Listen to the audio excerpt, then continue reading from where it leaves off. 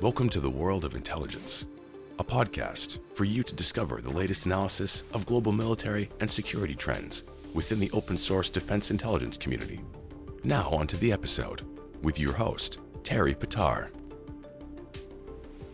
Hello and welcome to this episode of the Janes podcast. I'm Terry Patar. I'm joined on this podcast by a very special guest, Lt Col Langley Sharp. Langley, welcome and thanks for joining me on this podcast. Hey Terry, it's great to be here. Thanks so much for inviting me. I'll give a quick introduction for the audience to who you are and what the topic is, but we're going to be talking about leadership. The reason for that is that you've just published a book, The Habit of Excellence, Why British Army Leadership Works, which we'll come on to talk about. And just for everyone's benefit, your background is pretty stellar in terms of some of the achievements you've got listed against you. You're currently head of the Centre for Army Leadership, part of the Royal Military Academy Sandhurst, and responsible for championing leadership excellence across the British Army. You graduated from Sandhurst 2 decades ago and had a career in the Parachute Regiment, serving in Northern Ireland, Macedonia, Afghanistan and Iraq. And amongst a variety of different roles, you led a counter-insurgency task force operation, commanded Parachute Regiment Battalion, and delivered the MOD's training program for the London 2012 Olympics, for which you were awarded an MBE. Congratulations. Actually, there was one other thing I was going to mention about your background that I heard recently on your own podcast, on the Centre for Army Leadership podcast, which I'll give a plug to because you've got some fantastic guests that you've spoken to on there. And so anyone who is interested in this topic, we're going to talk about leadership, definitely check that out because it's an excellent resource. But you mentioned that something about, from your background, not all of your experience in leadership has necessarily come from being in the army. And that as a younger guy, you trained in boxing and you trained with Brendan Ingle.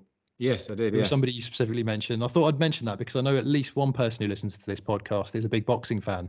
Oh, right. And so that will definitely resonate with him. Yeah, he's a phenomenal individual. Unfortunately, he's no longer with us, Brendan, but trained many world champions. But I think, as I said the other day, he paid as much attention to 8-year-old school kids as he did to world champions. And he literally changed people's lives through his work. So, yeah, inspiring guy. Yeah, it's amazing. And I wanted to sort of really kick off by talking about the book that you've written. So this has just come out now for anyone who's interested, The Habit of Excellence. And it was interesting reading through it. I mean, it was fantastic, I found, because there were so many quotable lines in there that I thought you could literally take away and just use almost in isolation, but placed within the context of how you've written this. I think it'd be really interesting to delve into the detail of what the book is, why you've written it, and how it references some of the Army's own doctrine on leadership that you've obviously played a big part in developing. So maybe we can kick off there and sort of you could talk about the book and what your aims were in writing it. Yeah, for sure. Again, thanks very much for having us on the podcast, Terry. It's great to speak to you. Firstly, in terms of the aims, if I was to distill it down to one easy sentence, it's to raise awareness of the power of leadership. And I think in an organisation such as the Army that relies so heavily on leadership, and we can talk about perhaps why that is the case later on, but we passionately believe in the benefits that it brings. And really, it's directed leadership. My boss, General Duncan Capps, would say it's our principal professional competence. And it really underpins everything we do. So it was really a chance for us, and I say us because generally it was a team effort, as all these things are amongst the Centre for Army Leadership team. It was really an opportunity for us to share our lessons, the Army's lessons from 360 years of, as we framed it, the art, science and practical application of leadership. Not always getting it right. We still don't get it right today. We're not a perfect organisation. I don't think that such an organisation exists, but the importance of learning from where we got things wrong and indeed where we've had successes. And so really it was an offer to anyone from any walk of life in any leadership role, and let's face it, pretty much all of us are always in leadership roles of one description or another. It was a perspective to add to that and sort of continued debate about how important leadership is in all sectors. Really interesting. I think what I really liked about it was also how you've woven in some lessons from outside of the Army, and you've taken in some quotes and principles and things that other people mentioned. So, there's quotes in there from the chief talent officer of Netflix, for example, and things like that, things which people might not expect when they first come to this book. And how important was that for you, bringing in those sort of lessons from outside of the Army to also add into the work that you were doing, or is that part of the day job anyway? It is part of the day job. I mean, the whole reason the Centre for Army Leadership, the small team that I worked for, was set up 5 years ago, was to calibrate the Army's thinking and be the conscience for Army leadership. And of course, a lot of that involves understanding how others outside the military think about this subject and how they deliver leadership, albeit in very different contexts. But we've, as much as we feel that we've got lessons to teach, we've equally got much to learn from other people. And so absolutely, part of the day job is having those conversations with others from different sectors to get those perspectives.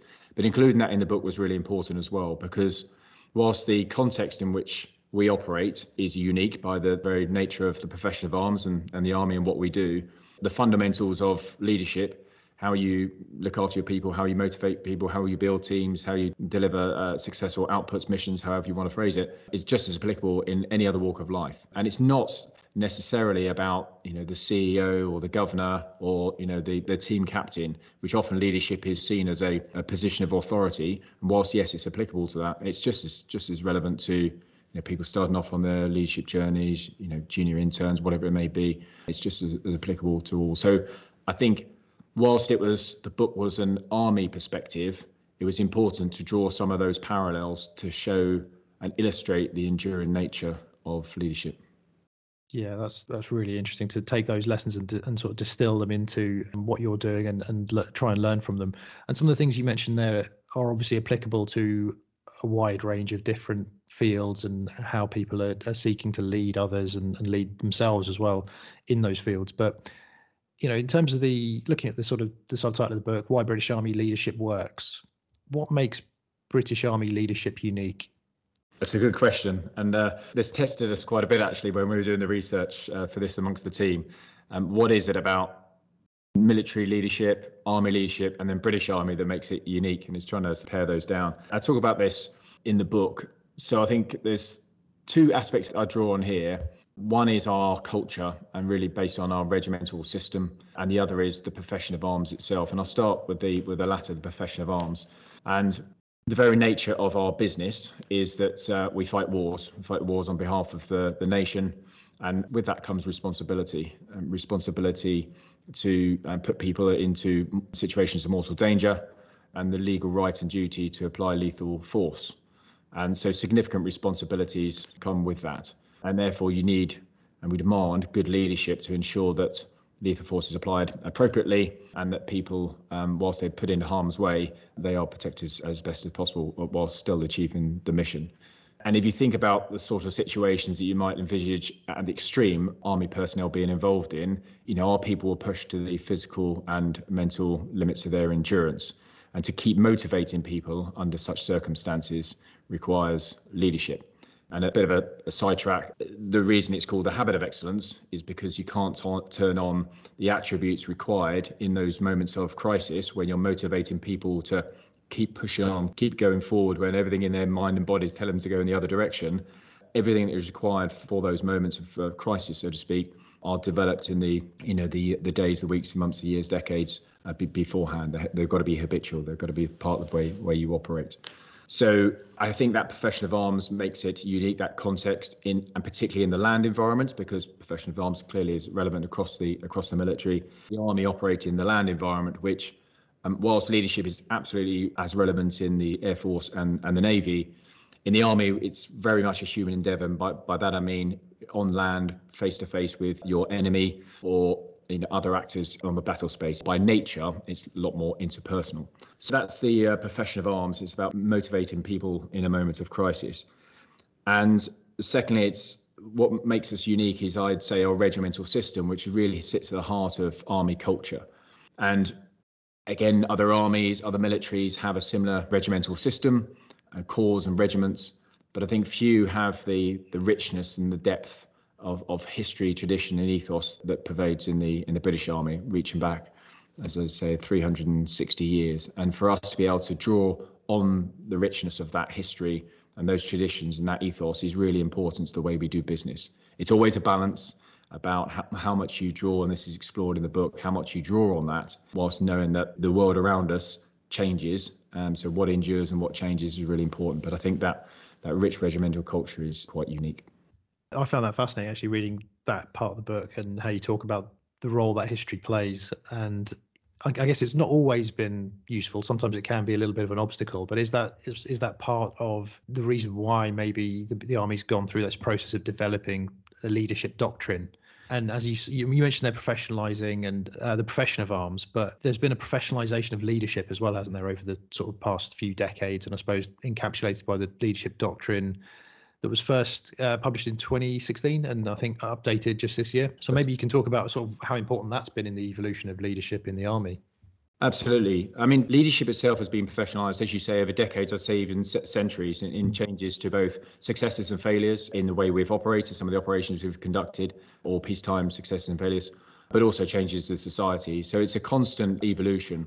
And the Army itself has become more professional. And one of the notable points in our history of that was in the 1980s when doctrine was introduced, which was codified how we conduct operations, how we fight wars. And that was the first time that the organisation had a sort of core centralised position on how it operated. There were writings before that, going back to sort of field army manuals, for example, on the turn of the century. But that was the first time the Army really codified it. But that wasn't leadership. That was how we fought and how we operated. And as you say, it was only 5 years ago that our doctrine was produced for leadership. And that came off the back of an institutional review in 2015, so the year before, that was directed by then CGS, now CDS, General Sir Nick Carter, who was reflecting back on some of our success and failures in Iraq and Afghanistan, also with an eye on the future and knowing that the Army was about to undergo some substantial changes in order to deal with the changing threat environment. And he understood the importance of leadership to us as an organisation, and hence the review. And a number of recommendations came out, but one of those was to codify what leadership actually means to the Army. And I think that why there was a hesitance before that is, I always say it's summed up in General Field Marshal Bill Slim's quote about leadership is just plain you. And I think a lot of people have felt previously that, well, still do, and rightly so, that leadership is very personal. It's very individual. You bring your own personality and style, experience, etc., to your leadership, and that still stands. That's fundamental. But I think the danger we had before is that with no centralized position, it was hard to train and educate, hold people to account, reward people based on their leadership if there was no core position on what it actually means. So I think for us, it's been critical to that ongoing journey of professionalising our organisation, but particularly our leadership. But I would say we're still not there yet. At the moment, the doctrine, which we refreshed only a couple of weeks ago, actually, version 2 was out. It's a one-size-fits-all. So it's a framework for thinking about leadership, which is just applicable for our private soldiers as it is to CGS. And the next stage, which is work that is ongoing, which perhaps we can come on to, is developing broader doctrine to unpack what it means to lead at different levels of responsibility and different roles within the Army. So provide that next stage of understanding for our people. So I actually did read through the doctrine, and what I really liked about it was that you use actual case studies, some of which might make uncomfortable reading for people because they are pointing out things that have gone wrong and actually things that leaders shouldn't do, which I thought was really powerful, actually, in a way to make the doctrine something that people can actually apply. But how do you actually do, I mean, beyond just giving people case studies, how do you go about making that doctrine applicable for people? How do you get them actually doing it and living and breathing it rather than it just being a document that they might read and forget about? That's a great question, and it's difficult, and it's a constant education. I mean, the doctrine itself, certainly the leadership doctrine, it was specifically designed to be accessible. So I often say it's simplified, not simple, and therefore it's accessible to all ranks to understand it. And you're right to point out that we put various case studies and vignettes in there that highlight when leadership doesn't go right, because I think we often know that you learn probably more from mistakes and failures than you do from when you get things right. And actually, in the revised edition, we've brought forward toxic leadership as an example into the second chapter to really highlight some of the dangers of when leadership goes wrong and actually where it sits on a continuum. And so that was quite important. In terms of, to be fair, the doctrine is just a baseline of understanding. How do we inculcate that into our organisation? Ultimately, it's everyone's responsibility, which is a bit of a non-statement in many ways, but everyone has a responsibility within the Army to ensure that not only they are behaving in accordance to the standards we set, if you like, and the expectations that we have, but also that we're role modelling for others and in the chain of command. And a lot of that is done through our training and education pathways. That provides the base knowledge and understanding, and both our officers and soldiers go through a number of stages throughout their career where they get trained and educated on leadership as part of their wider development. But actually, I always say it's in the everydays where you really learn. It's in the experience part. It's in barracks, it's on exercise, it's in training, and of course it's on operations. And hence why the doctrine really is just a framework and a baseline. it's up to the chain of command to be able to take that and inculcate that into everyday business and to make it applicable and real for people through example, ultimately. Yeah, that I guess is the only way you can really do it, isn't it? I suppose making it leadership by example and getting people to understand what it means in practice. In terms of just delving into some of the detail, I think it'd be useful for people who aren't familiar maybe with British Army leadership and the doctrine, etc., to touch on a few of the points I thought really stood out for me. Where you mentioned three sort of real important elements: values, mission, command, and then this idea of service. Maybe you could just talk a little bit about those and what those mean and what role they play in British Army leadership. Absolutely. So I would say these are three elements sort of the core of what British Army leadership's about, but equally they are just as applicable elsewhere. And I think if, sort of key takeaways for others of other sectors and other walks of life, I think these would resonate well. The Army has their values and standards. We have 6 values: courage, discipline, respect for others, integrity, loyalty, and selfless commitment, and 3 standards: lawful, acceptable behaviour, and totally professional. And these, if you like, were brought in around 2000 or in 2000. These really provide the boundaries from which we expect our people to behave and to operate. Be who you are, bring all your talent and experience, but operate within these boundaries. And the role of the leader is to be an exemplar of those values and standards, one thing. So it goes back to our point there, it's about demonstrating by example, being role models. But it's also about being able to translate those, particularly the values, into everyday life. And that's where it goes back to our previous discussion just now about it's in the everyday, it's in the experience. Because value is always contextual and society is changing around us at pace. So it's a responsibility for the leader to understand how you apply those values in a particular context and be able to translate that to their people. But it's really about role modeling and setting examples of what good looks like, adhering to those values. So bringing them to life so they're not just words on a page or on a corporate brochure, so to speak. Mission command is our command philosophy, brought in the 1980s. And really, in simple terms, a commander can tell people what they want them to do and why, but not tell them how to do it. So, and letting the individuals that have to enact the mission to bring their skills, knowledge, experience to bear on the problem.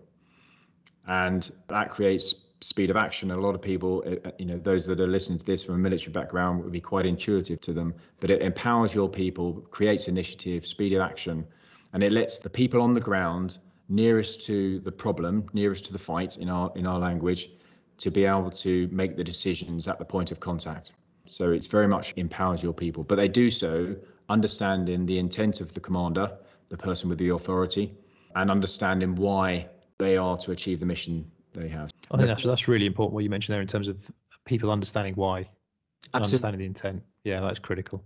Yeah, gone are the days where you can just tell people what to do and expect them to get on with it. It doesn't work like that. Because I think that's a really important point to touch on, because I'm sure there'll be people who will look at the book and say, well, it's different in the army because they can just tell people what to do and people are trained to follow orders. But I think it's worth exploding that myth here. And, as you said, it doesn't work like that. It doesn't work like that. I mean, and I guess part of the, going right back to your first question, why the book? Part of it was just dispel myths about how leadership is enacted in the army. You can go back a couple of hundred years, and you may see a strict hierarchy with commanders issuing their orders and subordinates blindly following those orders. There are moments we still have a rigid hierarchy. We still have clear command and authority invested in people. And discipline is still part of army life. We rely far more on self-discipline than enforced discipline, but it still matters to us. And that's important at particular moments where that sort of more transactional leadership needs to occur, particularly at decisive moments in crisis. But that's pretty rare. And actually, leadership is a lot more nuanced. It's about understanding your people, it's about motivating your people, it's about tapping into their goals and their visions and developing your people, building cohesive teams, as I said before, for a much more effective collective capability. So yeah, it's a much more nuanced than public perception can often be. Yeah, and I suspect actually that a lot of other organisations that are non-military organisations are actually more hierarchical than people think they are. Commercial organisations, businesses, people tend to look upwards to see what's the intent here, what are the orders flowing down, what am I meant to be doing, and they look up, they do look to the more senior people in the organization for leadership. So I don't think it's not a completely different world in that sense. It's not, and that hierarchy is important, because that is about understanding who are the decision makers and who owns the responsibility at a particular point in time for making decisions. The key point is that what leadership enables you to do is to take your team and involve your team and all their talent and experience to support decision making. But there will come a point where the man or woman that is in that position of authority has to make that decision and has the responsibility to own that, and is held to account for those decisions and being made. And you're absolutely right. Whilst our hierarchical system is a lot more evidence and it's a lot more visual, if you like, particularly the fact that we wear uniform, we wear rank, it absolutely applies in many other sectors. Yeah, no doubt. And is there a danger though, if say other organizations look at the mission command sort of principle and try and apply it in their organizations, that you touched upon responsibility there, and is there a danger that if it's done badly, that it's a way for people at the top of a chain of command to abrogate responsibility and say, well, hang on, I've left you guys to figure it out, you know what you're doing, you're all leaders, so you sort it out, I'm going to be on the golf course. Absolutely. That's worst case scenario potentially, but and that is, but and you're right to point that out, because that's a misunderstanding of mission command. Because what's important at mission command is the ultimate responsibility still sits with the senior decision maker, if you like, but he or she delegates responsibility to, in our words, the subordinates to deliver the plan. They do so knowing their people, knowing how much they can empower their people. They can do so knowing how much risk to take, because they know their people and they know their limits, the boundaries. But it's also about the followers knowing that they can look back to the leader for support and clarification. So whilst you empower your people and you devolve your responsibility, that doesn't abrogate your responsibility yourself. It still sits with the decision maker, and you're always there in a position of support. So your people can always come back to you and say, I need more clarification. This is going beyond my remit. I need more resources, whatever it may be. So you don't devolve that completely. That makes perfect sense. And I think it leads us on neatly to the third element we mentioned, which is the service element of leadership. Because I guess for all of that to work, for the mission command to really work properly, you need that ethos of serving to lead. Yeah, so servant leadership is very much tied up into and monopolised by the motto of the Royal Military Academy Sandhurst in serve to lead. And ultimately it's about putting your people first, putting the interests of your people before your own. And it inverts what people often conceive of leadership to be, with the leader at the top and the followers underneath. And it reverts that triangle, if you like. It's the leader serving their people. And ultimately what that delivers is trust between leader and follower. And it's an old cliche, but trust is the glue that binds. And it's through trust that you're enabled to enact mission command. And that's where the link is between leadership and command. Because, of course, mission command is a command philosophy, but it's through leadership and the ability to work with people that enables you to really unleash the power of that mission command. That's really powerful, I think. Yeah, that aspect of this description of leadership and actually what it is and how to make it work successfully. And you touched on before, and you mentioned that learning from failure is a key aspect of, or has been a key aspect for the Army in developing the way it does leadership.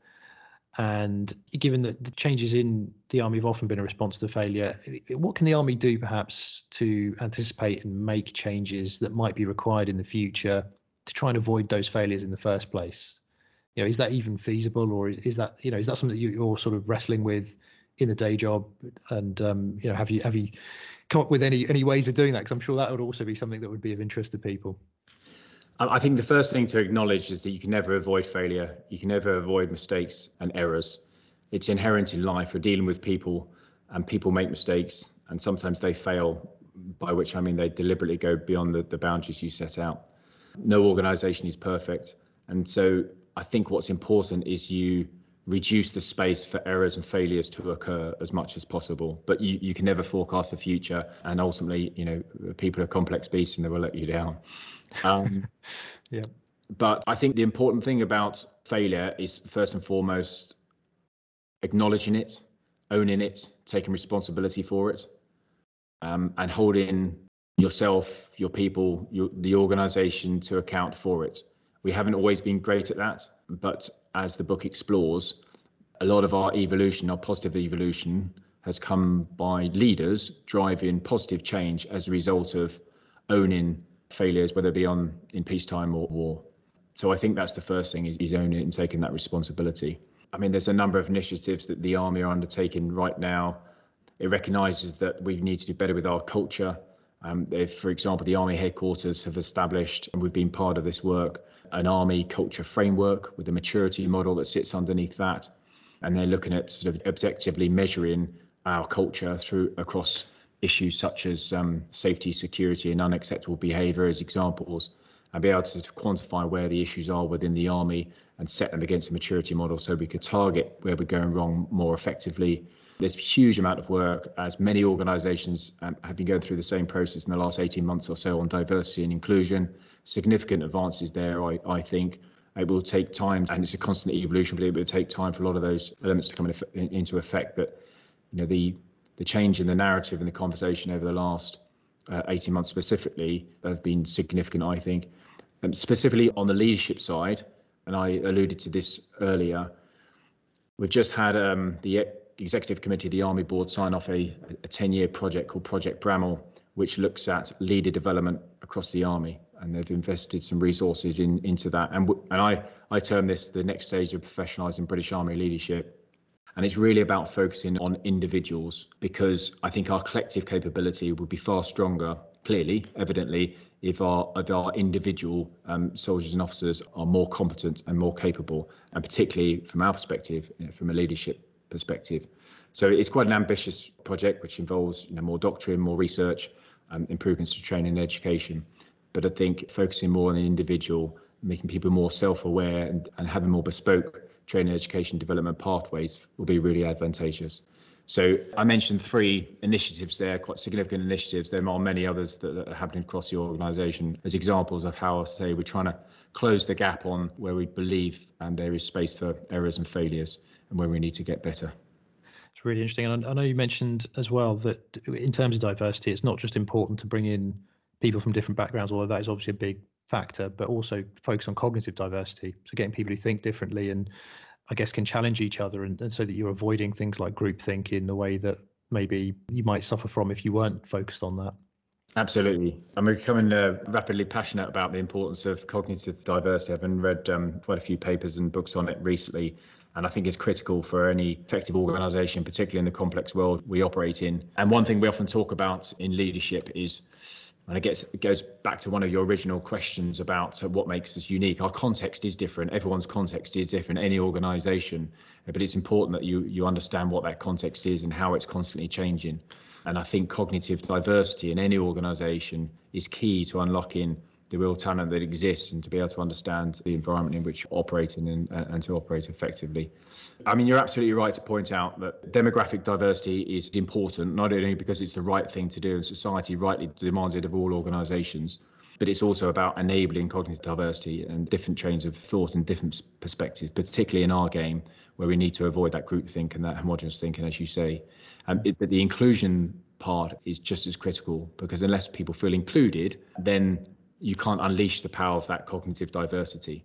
And I think this is particularly where we have a challenge with our hierarchical nature of our organisation. This is where good leadership comes in, because good leadership on a day-to-day basis can flatten that hierarchy, and it can create the conditions where people feel that they have got a voice, regardless of rank, regardless of experience, regardless of their views, providing they work within certain boundaries. But they need to bring that diversity of thinking to the table. And I passionately believe that it's through good leadership that sets the conditions for people to have a voice and to bring those views and perspectives. And that enables you to think more laterally as an organisation, to develop better plans, to deal with this complexity. I guess when it comes to problem solving in situations of uncertainty, which is often what you're asking people to do, you need people who can maybe think of different solutions and see problems differently.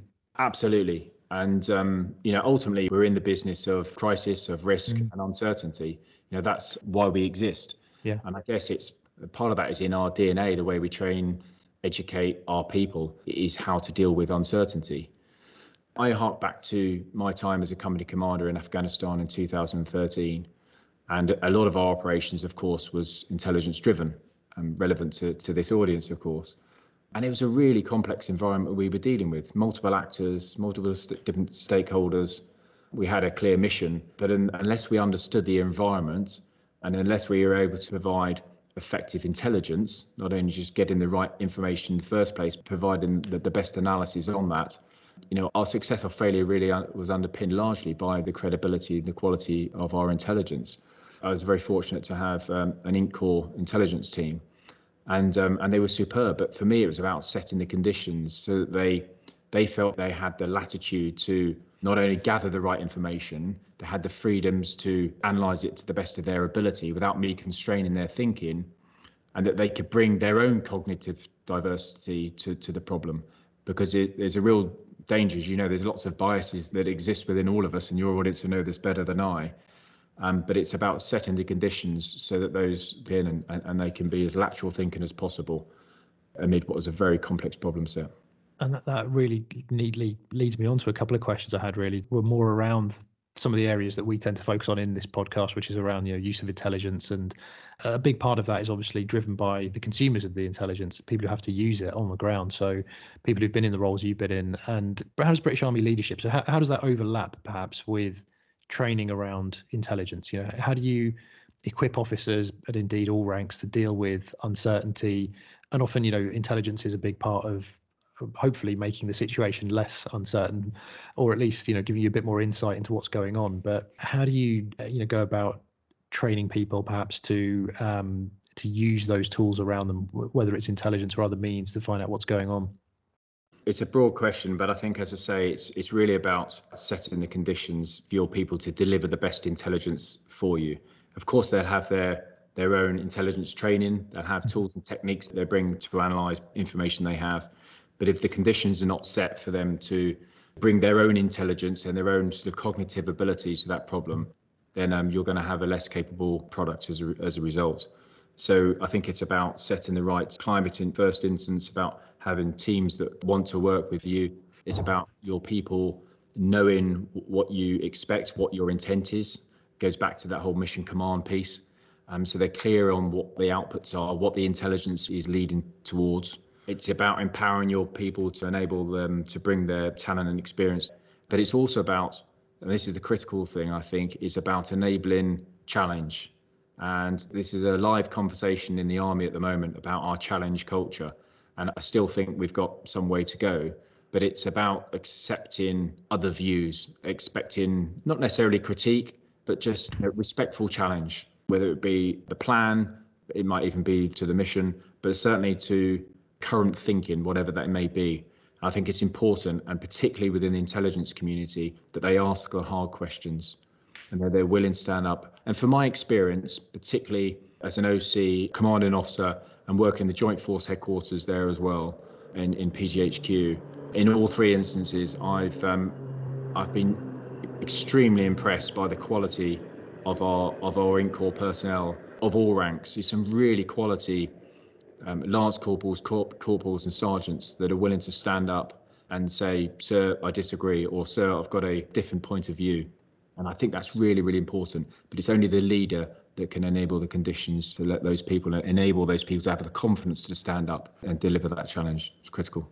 That's really interesting. And yeah, so I think valuable to hear you say that, because I think too often within organizations, not just within the military, there is that sort of culture of unwillingness to hear those alternative views, or people sort of bringing in different perspectives on a problem to really understand what the potential options are. And you can see so many examples throughout history of failure when actually people haven't listened to those different viewpoints or perspectives, and they've fallen victim to their own biases, etc.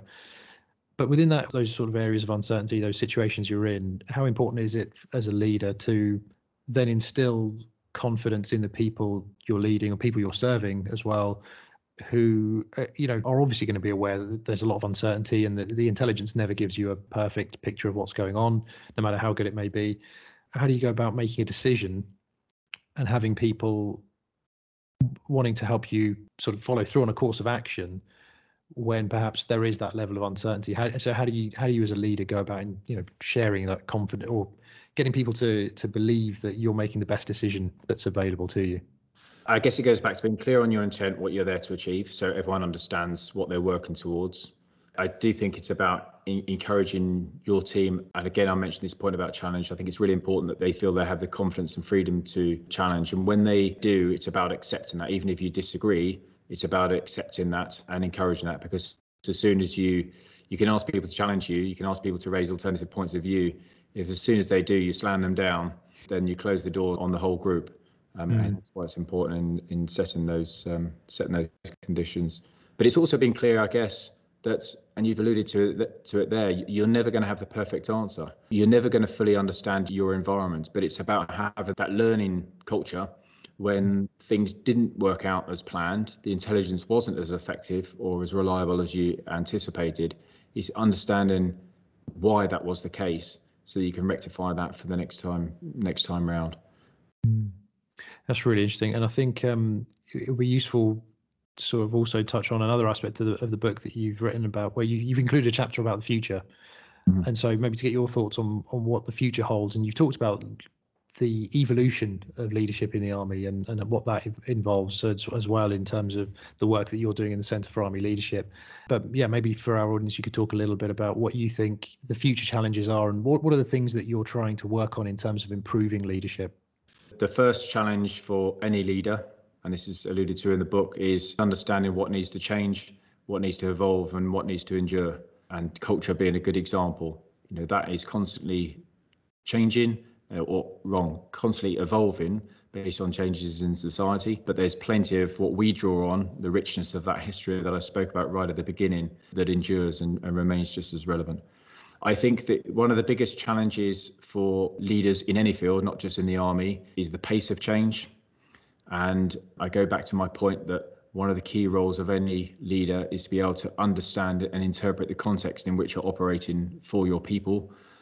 And given the pace of change, the complexity of the current environment, whether you're talking political, economic, geopolitical, social, whatever it may be, or clearly the security environment in our world, it's changing at such pace. I think that's going to be a challenge for any leader to really understand that context in which they're operating. I think from an Army perspective, we need to continue to mature our culture, and I've already touched on that. I think our relationship with hierarchy is constantly evolving, and you look back, as I say, 200 years, the time of Wellington, it was a very clear hierarchical structure. Everyone knew their place, orders went down, and people got on with what they were told to do. Enforced by corporal punishment as well, I suppose, which is a thing of the past. Absolutely, discipline was very much order of the day, and a clear hierarchical and status-driven organisation. And you can see through, and Chapter 1 deals with some of this history. You see how that hierarchy still exists, but the relationship with the hierarchy and authority and command has evolved and flattened. And one of the key things about leadership, we say now, is it's an all ranks business. Everyone has a responsibility, and I think that relationship with hierarchy will continue to evolve, and it has to, because increasingly in the current and future operating environments, we're going to be relying on our junior commanders more and more. We talk about dispersed forces, complex battle spaces, and the decision makers are going to be increasingly junior in rank and experience, and the further forward in complex environments. So I think that how we lead in those sort of environments or those conditions is going to consistently evolve. And I think the other aspects, and you could probably have an hour-long podcast on the future itself. One of the other aspects is the changes in society and how the Army continues to evolve at pace in line with that. And one example, which again is briefly explored in the book, is cross-generational leadership. I'm always hesitant and slightly nervous about going into too much detail about generational trends, because ultimately we're all individuals, and I think we can rely on such trends too much at times. But there is inevitably differences between the Gen Z coming into the workforce, have been in our workforce now up to the age of 25. So our privates and our junior NCOs and junior officers are very much in that category, and vice the 5 other generations that exist in the Army and any other organisation at the moment. I think that intergenerational leadership is going to be a challenge, but also an opportunity going forward in any organisation. I thought that was a really interesting aspect of the book, that as I was reading through it, that it's a sort of thread that runs throughout it, is your thoughts on the relationship between the Army and society, and how that is evolving, and how that's something that the Army really does clearly focus on quite a lot and thinks about a lot. So yeah, it's interesting to hear you talk about that, and also to read about your sort of thinking in the book about where that might go in future. Absolutely. I mean, the army doesn't sit in isolation of society. There's certain aspects of the army that are unique and are different by the very nature of our profession, but we serve the society that we are from. We respond to our political masters who are put there by wider society. You know, if society does not trust us, we ultimately lose our license to operate. So it's absolutely critical, not only because it's the right thing to do, but in terms of an operational capability, we need to remain in lockstep with society. But it's also about recruiting and retaining the right talent, our people, which ultimately sit at the heart of our organisation.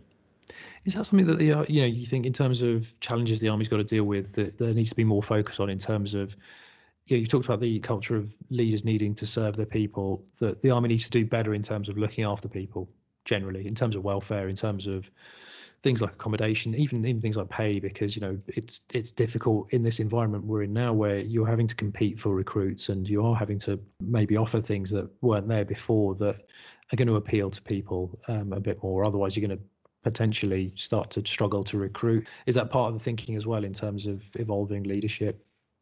Yeah, absolutely is. I think it goes beyond broader than leadership, because some of the issues you spoke about there absolutely need to be addressed. And it's easy to criticise our organisation, and soldiers and officers do say, well, it's people are a critical capability. Why is the accommodation not fit for purpose? Why can't we have more pay, please, and more stability? And I absolutely get that. So it's a constant challenge. And dare I say it, it's inevitable as a public service. You know, there are certain limitations on our ability to provide everything that is required. I'm not making excuses. I think that's just a reality. But the Army, I look at our senior leaders, and they genuinely have people's interests at heart. They are trying to do the very best for our individuals and the Army as a whole in what is inevitably a challenging environment. But there is more we can do. And I would say this, but it takes leadership to drive that forward. This has been a really fascinating discussion, and I've really enjoyed reading the book as well. I'd fully recommend it to anyone who's interested in the topic of leadership. There's so much to take away from it, but from your perspective, and for those people who are not in the military who might read this book, what would you hope would be the main points they might take away from it? Interesting question, but I actually think that different people will take different things away from the book, because what we try to avoid, and I'll try to skirt your question there, what we tried to avoid was taking the approach of 5 steps to success or 10 ways to be a better leader, and to try and simplify it. It was deliberately more discursive and more contextual, and sort of a slightly deeper and richer understanding of the breadth of leadership and the challenges and the tensions. And by doing so, I'm hoping that different readers will come at this book from different perspectives and therefore take different lessons away. That said, getting back to what I think you really want me to say is what are the core takeaways? And I think you've already highlighted some of those and wrapped up into some of the universal lessons and said at the core of what leadership means to us as an organisation. I think anyone that leads by their values, by what they believe is the right thing to do. If people lead by their values and what is important to them and what sits at the core of their beliefs, you lead with purpose, you care for your people, you put your people's interests first, and you empower your people through good leadership, I think we'll all be in a better place. That's a brilliant note to end on. And I think the challenge, I guess, for most organisations is making that happen, actually enacting it. And we talked a little bit about that earlier when we talked about leaders being examples for those around them. And so that those kinds of words, you see a lot of companies and organisations where they've got values and they've got a mission and they'll plaster it on the wall and everyone can see it, but actually enacting it, actually making it happen, it's down to individual leaders to do, isn't it, on a day-to-day basis?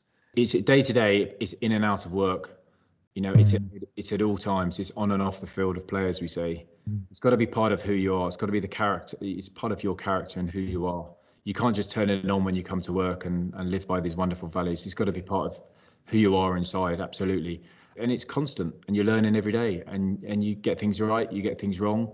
But it's paying, it's paying attention to what you know is the right thing to do every day, and building those habits so that when it matters most, leadership is endemic.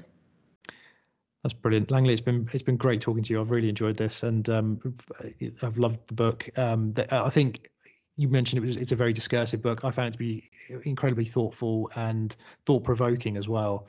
I mean, almost on every page, I was sort of stopping and taking away an important point from the book. So, I'm somebody who's a big fan of books about leadership and management, and something I've inherited from my dad. But it really is a good read, and I would wholeheartedly recommend it to people. And it is out now, isn't it? It's published already. It is out now. Yeah, ready for sale, audio and hardback. So yeah, brilliant. Thank you very much for your support, Terry. I really appreciate it.